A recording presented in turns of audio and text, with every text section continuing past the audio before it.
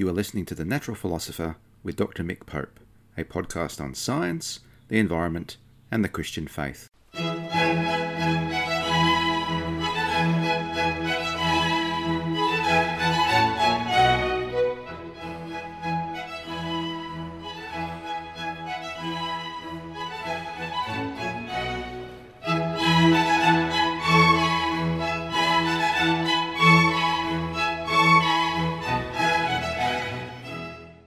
This podcast is written and produced on the lands of the Wurundjeri people of the Kulin Nation, and I pay my respects to elders past, present and emerging of all Aboriginal and Torres Strait Islander nations, acknowledging that sovereignty has never been ceded. It always was and always will be Aboriginal land. Well, welcome to another episode of The Natural Philosopher with Dr. Mick Pope. And today's episode, or tonight's when you're listening to it, is entitled The Sea is Eating the Ground, a Theology of Sea Level Rise. So yes, as I try and get myself organised to do some new reading and so on, I have a continuing back catalogue of things to share with you. And this comes from a paper I was commissioned to write for the Anglican Theological Review, and an edition that was all about water. So in essence, this paper looks at the theological arguments that people present to say that sea level rise, which is a major impact of climate change and will influence or adversely impact millions, billions of people living around the coast, particularly those in low-lying areas in the Pacific, for example, are a bit of the focus of this paper and this episode, and deal with that in a theological way. Those theological arguments, particularly people who look at the account of the Noachic flood, the flood of Noah in Genesis 6 to 8, and say, well, God promised never to flood the earth again, therefore sea level rise can't happen, therefore climate change is not real. And so this is a way of dealing with the textual issues and thinking about the inner logic of the Hebrew Bible without getting distracted by issues of, well, there isn't geological evidence for a global flood anyway. That's just the way it is. But thinking about what the text is trying to say. So this is a pressing issue if you live in the Pacific in particular. Now, the title of this paper and indeed the podcast comes from a quote from a 13-year-old resident of the Carteret Islands. Her name is Maria. The Carteret Islands are a group of coral atolls to the east of mainland Papua New Guinea. Now, at the highest point, these islands are just 1.5 metres above sea level, so you can imagine that they're really vulnerable to sea level rise. And the people of the Carteret Islands are set to be amongst the world's first peoples to permanently lose their homes due to climate change, and they are migrating now to mainland Papua New Guinea slowly. For over 20 years now, the Carteret Islanders have been fighting a losing battle against rising seas by building things like seawalls and planting mangroves, and these will do things, will provide some benefit in the short term, and indeed growing mangroves is a great way of storing carbon and promoting fisheries for small fish, for the fishing industry, etc., local fishing industry. So they're good things to do, but they won't hold back the tide. As the young girl says, the sea is eating the ground. So as sea level continues to rise, low-lying islands like that will just disappear. And there's all sorts of ways of thinking about this, or the physical aspects. So king tides, which are very large tides, and storm surges from tropical cyclones have a greater impact as sea level rises. In 1995, for example, a storm surge from a large low-pressure system ate most of the shorelines of 2 islands and cut one in half. And one of the impacts of that was to leave behind pools of brackish water in which malarial mosquitoes could breed, and that introduced malaria to the islands where it hadn't existed before. So there's all sorts of impacts that arise. Now, these are a resilient people, and a group started in 2006 to take control of the migration themselves and to maintain a sense of dignity and not relying upon handouts and so on. But it's highly problematic. So a school teacher lamented that, quote, "It's hard to let go of your home, a place we have been for generations." So it's not a trivial issue. It's not like we might think in the West, you sell a home and you buy another home and you move, or you move overseas for a while for work, and that's all hunky-dory. These are people losing their ancestral homes and being displaced and forced into a new situation. It's a non-trivial thing. Likewise, people in Tuvalu say things like, this is another coral atoll that's at risk of sea level rise, quote, "Moving away from Tuvalu is not good for our culture and values. We want to live in our own land, our home, and where our forefathers have lived. Tuvaluan people don't like to be called refugees." So sea level rise, which is in turn a result of climate change, which is in turn a result of an energy-intensive Western lifestyle, is robbing people of their dignity. And so this is why it's a major problem. But you get these theological issues that arise. And so, for example, one Tuvaluan man put it this way, quote, "Only the Creator can flood the world. I believe in God. I don't believe in scientists." So, yeah, this is a real drama. And, of course, the key text is Genesis 8, verses 21 and 22. So after the flood, God says, quote, "Nor will I ever again destroy every living creature as I have done. As long as the earth endures, seed time and harvest, cold and heat, summer and winter, day and night shall not cease." And so we have to deal with this text. I mean, there's multiple angles, and I don't think that I've entirely nailed this. I think there's more that can be said. And I think what I mean by that is in a more sophisticated sense than saying, oh, there was no global flood, and it's just a made-up text, and blah, blah, blah, and that kind of dismissive thing that denies the inner logic of what's being said and doesn't treat properly the text in its context and say, well, what's it saying then, and what's the scope of its validity, and how and when can you, quote-unquote, set it aside or relativize it in the modern context. So I'll skip over the section in the paper that talks about sea level rise. It's something to talk about another time. But it's clear, just quickly, that sea level's been rising for some time due to human activities, and that rising is accelerating. So a relatively recent study showed that sea level rise has accelerated from 2.2 millimetres per year in 1993 to 3.3 millimetres per year in 2014. So this is like a 2018 article that I wrote. Now that might not sound like a lot, but remember that's per year. And so every year you add a few mils and a few more mils and a few more mils, and sooner or later your island's subject, or your coastline is subject to more storm surges, increased impacts from those, and erosion. And so you don't have to be completely inundated for sea level rise to have a significant impact. You find that water supplies start to go brackish because on a coral atoll the water supply is rainwater, and that fresh water collects on a saltwater lens, and so that salt water intrudes and you lose your freshwater supply and so on. So without going into a great deal of depth, let's just take it as read that sea level rise is a significant issue because people are already having to abandon their homes. And what you find is when you look at IPCC, Intergovernmental Panel on Climate Change projections, the earlier ones in the reports, of course, are conservative because they relied upon an incomplete understanding of the collapse of ice sheets, continental ice sheets. So the fact that water expands when it gets warm has been a major driver for some time of sea level rise, but now as glaciers collapse into the ocean, that accelerates things. And in centuries' time, we could be up for, I don't know, that's beyond the timescale of many people's thinking, tens and tens of metres of sea level rise, but at least 1 metre by the end of the century. And that will have a significant impact in my own country of Australia, for example. But certainly in the Pacific, it will force many people to have to move and do what they don't want to become, or be what they don't want to become, that's become, quote-unquote, environmental refugees. And so there's lots of literature now on how people cope and mobility in the Pacific and their resilience and so on. So then people in that region aren't hapless victims without any autonomy, but the fact that they have to migrate at all in response to this is a sad indictment on the West. And so we need to deal with the theological issues because many of these people are indeed Christian. So to help them to deal with this. And they've got their own internal resources, I know, and there's a few papers in this journal article, but I want to share with you my thinking on Genesis. So the sticking point, again, is this quote, "Nor will I ever again destroy every living creature as I have done, as long as the earth endures, seed time and harvest, cold and heat, summer and winter, day and night shall not cease." So does this text really provide a stumbling block for Christians to accept the established science?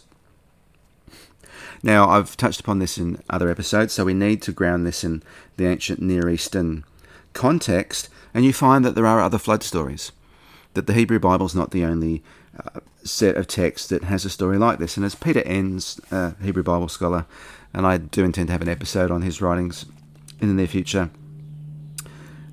you don't have to capitulate to the idea that the Bible's just borrowing and stealing without reflection, and so we can just ignore the Hebrews.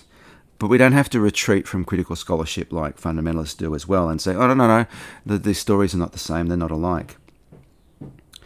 What we need to do, as Peter Enns says, is, quote, as Christ is both God and human, so is the Bible, which is his way of saying that, okay, you can believe in divine inspiration of Scripture, but it's also a very human text, set in a human context, and that it's, again, quote, a necessary consequence of God incarnating himself, and it is, quote, essential to the very nature of revelation that the Bible is not unique to its environment, or it wouldn't speak to people around it.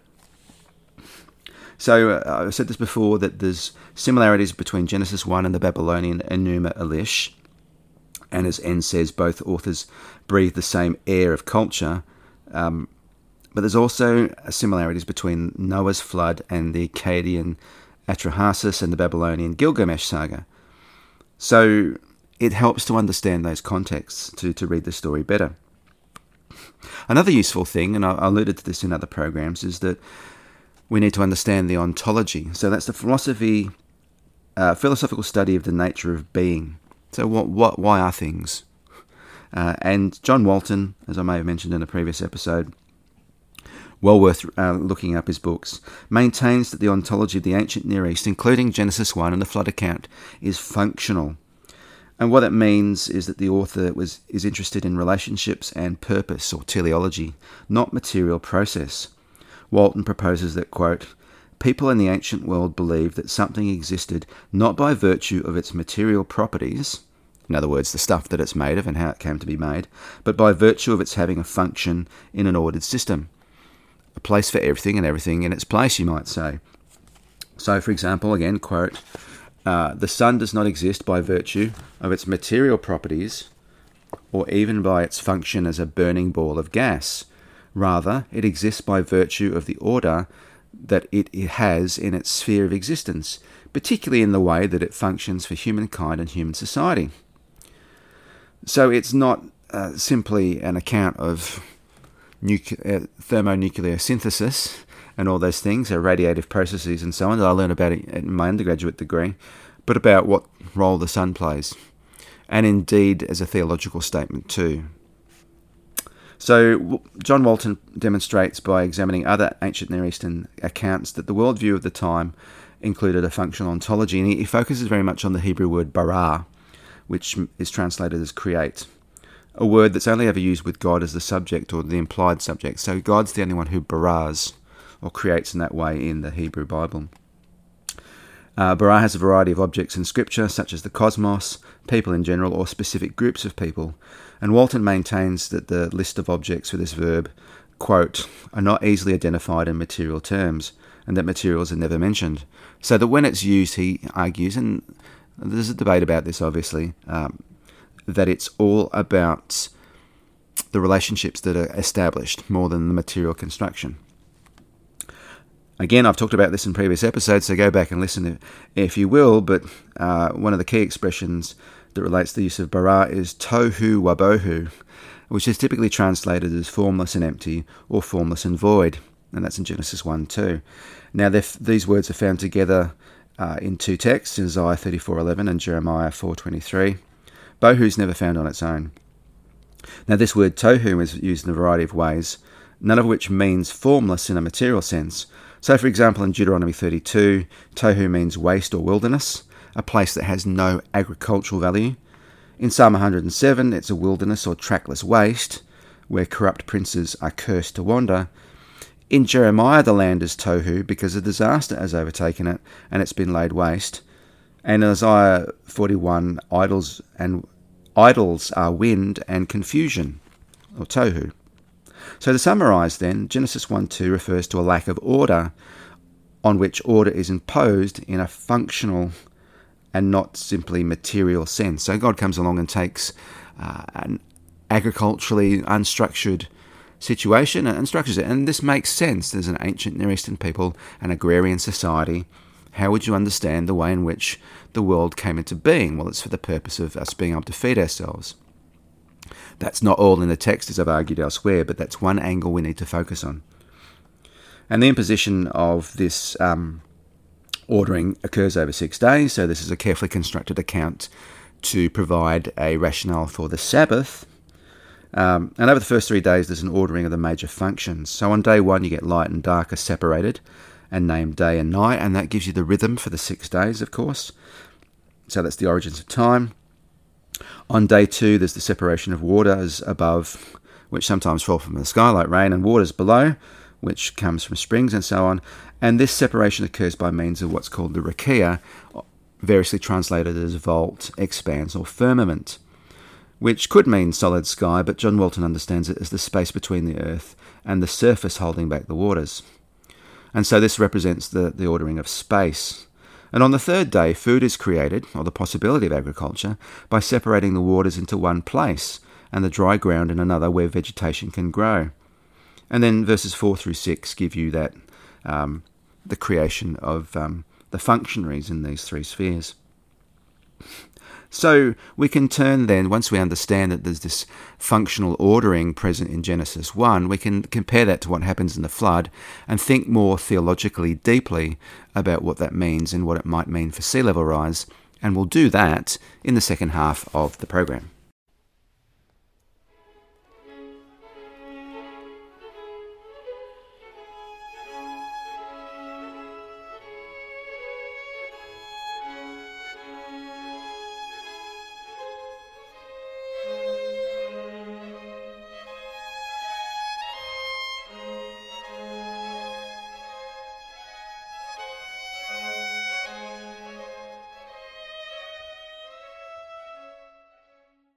Well, welcome back. In the first half of the program, we were talking about this idea that the creation account, the first creation account, represents a functional ontology. So what's being created? Functions and relationships. And in particular, there's this ordering that in the ancient Near Eastern mind meant that people could go about their daily business of feeding themselves, of being fruitful and multiplying, and indeed the whole of creation, being fruitful and multiplying and being able to feed itself, but particularly around this idea of agriculture in the story, not the only angle of Genesis 1. And so you get the separating of the waters above from the waters below on day 2, and the waters being separated into one location on day 3. So you get this, the tohu wabohu, the implied pre-existent material, this watery chaos of the deep. And that word in the Hebrew is tehom, which many argue is related to the Akkadian word Tiamat. And in the Babylonian creation story, Enuma Elish, Tiamat is the personification of salt water. She is a sea monster. And Marduk creates the world out of Tiamat's body parts. So the Enuma Elish, unlike Genesis 1, is a violent account, an account of femicide. So Genesis 1 then is a demythologized account where the divinity Tiamat becomes Tehom, the deep. And yet there's still this ordering of chaos in the background, because on day 5 God creates the great sea monsters, the Tananim, and in the Enuma Elish, Tiamat has 11 children. And Marduk, in fact, doesn't slaughter these children, but chains them up and from time to time makes use of them. Now here's the key thing, is that Genesis 1 represents, if you like, a non-violent conquering or controlling of chaos, although chaos sits in the background ready to be unleashed for divine purposes or unleashed by human sinfulness. And you can see that more clearly in other places. So the Psalms retain a much clearer understanding of this cosmic battle, this chaos camp, as it's called, between God and a dragon of chaos, Leviathan or Rahab. So Psalm 74, for example, verses 14 and 16 and 17, saying that day and night belongs to God, and that he smashed the heads, plural, of Leviathan. For recalling the forming of night and day on the first day of creation. And that psalm also speaks of the boundaries of the earth and the seasons, echoing day 3. So there's some resonances between Psalm 74 and the first creation story in Genesis 1. So, but it's very much muted in Genesis 1, but it's still there in the background, and this becomes important a bit later on. So, what are the implications then for considering the flood account? Remember, this is the problem for some Christians in wanting to deny sea level rise as a part of climate change. If the first 3 days of creation represent the ordering of creation and giving it function for it to, quote, exist in this functional sense, then the flood undoes this as an act of uncreation and a return to disorder. And these forces of chaos are released ultimately by God, but because of human sin. In Genesis 6:11 we read that the earth was corrupt and filled with violence. And it's interesting, there's not a clear connection between that and the quote-unquote fall of Genesis 3. This violence appears and grows over time and makes the earth impure. And so, as a result of this violence, the great deep bursts open and the windows of heaven open, undoing the ordering of day 2. The waters do not subside until the divine Ruach, that's the breath of God, blows over it. And that echoes, of course, that divine spirit or breath that hovers over creation, like a mother hen in Genesis 1:2. And there's also an allusion to this in Psalm 104 as well. So the very same spirit who brought order to the waters in Genesis 1 brings order once more after the flood. So you can't read the flood account without the first creation account and vice versa. So what then does it mean in Genesis 8:21 and 22 that God's promise will not destroy, not to destroy all living creatures and seasons will continue? Does that deny the possibility of climate change and sea level rise? Well, we need to understand that this imagery is found in other places in the Hebrew Bible. So, for example, Job, in his suffering, he wishes that the whole of creation would be undone. Just doesn't want to die. He wants everything to go with him. For there to be darkness instead of light, and that's you find that in Job 3. And he seeks those who can rouse Leviathan to bring this chaos about. So I guess it sort of sounds like he's looking for a magician or somebody to turn around and undo creation for him.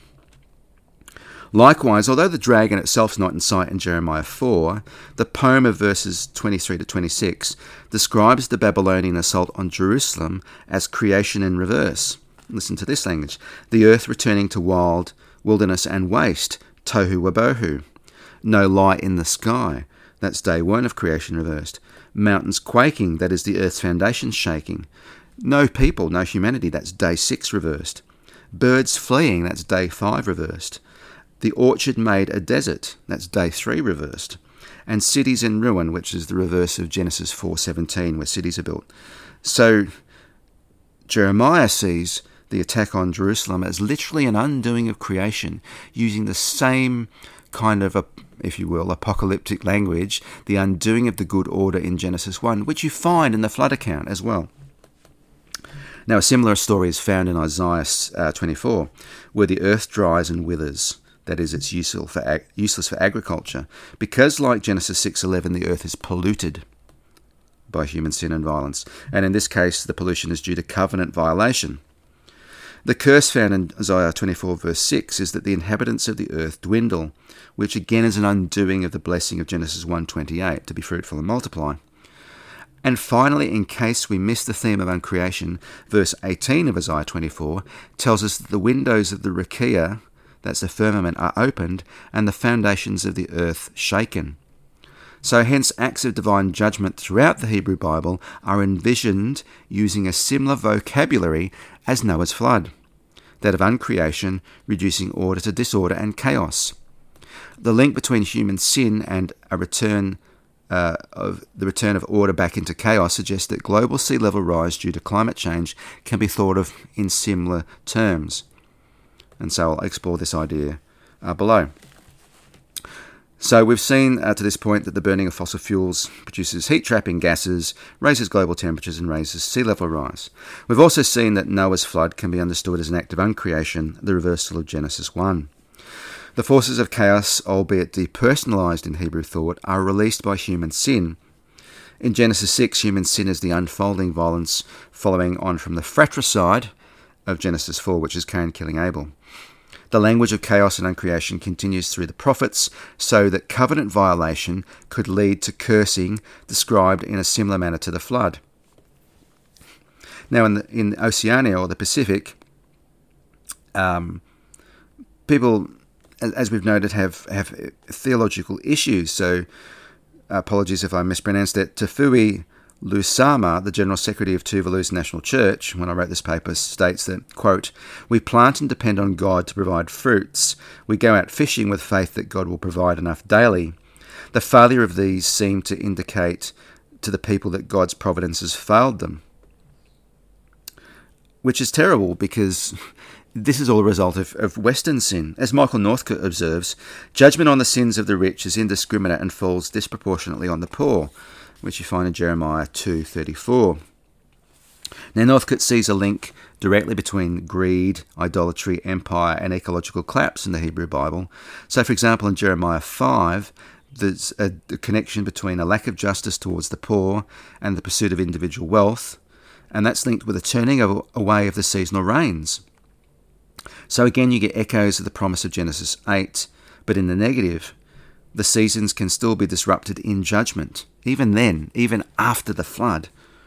So here Northcote sees, quote, "the divine attributes set into the character and structure of creation," end quote. So he means that the pursuit of wealth, encouraged by setting aside of Yahweh for foreign deities, and Yahweh, remember, is the one who sets the boundary for the sea for foreign gods, for boundary of the sea, so set aside Yahweh for foreign gods, can be directly linked to ecological disruption.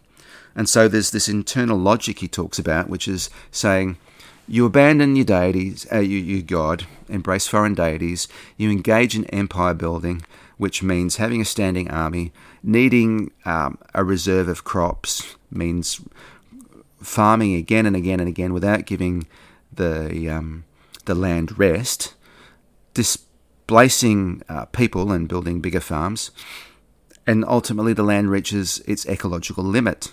So it's not quite like that Gary Larson cartoon. I don't know if you've seen the one where God's got his finger on the smite button so that a piano might fall on some hapless victim.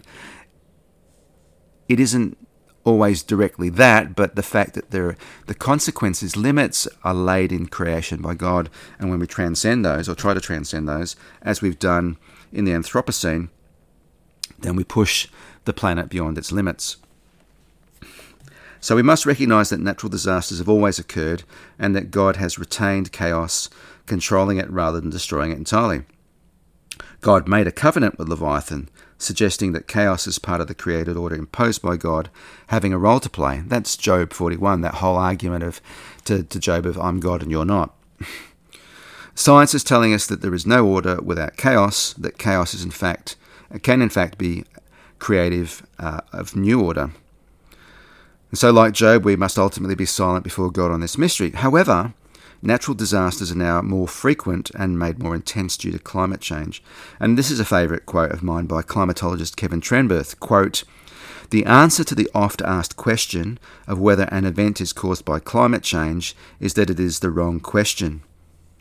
All weather events are affected by climate change because the environment in which they occur is warmer and moister than it used to be." So,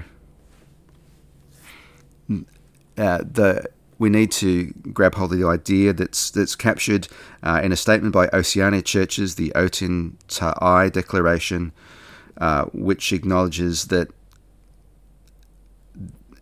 sea level rise is not an abrogation of the promises of Genesis 8, nor an act of God in the sense of divine judgment on Oceania peoples, but, quote, "a result of human economic and consumer activities that pollute the atmosphere and lead to climate change. Most of these polluting emissions come from highly industrialised countries." So their suffering is our fault, is what it's saying.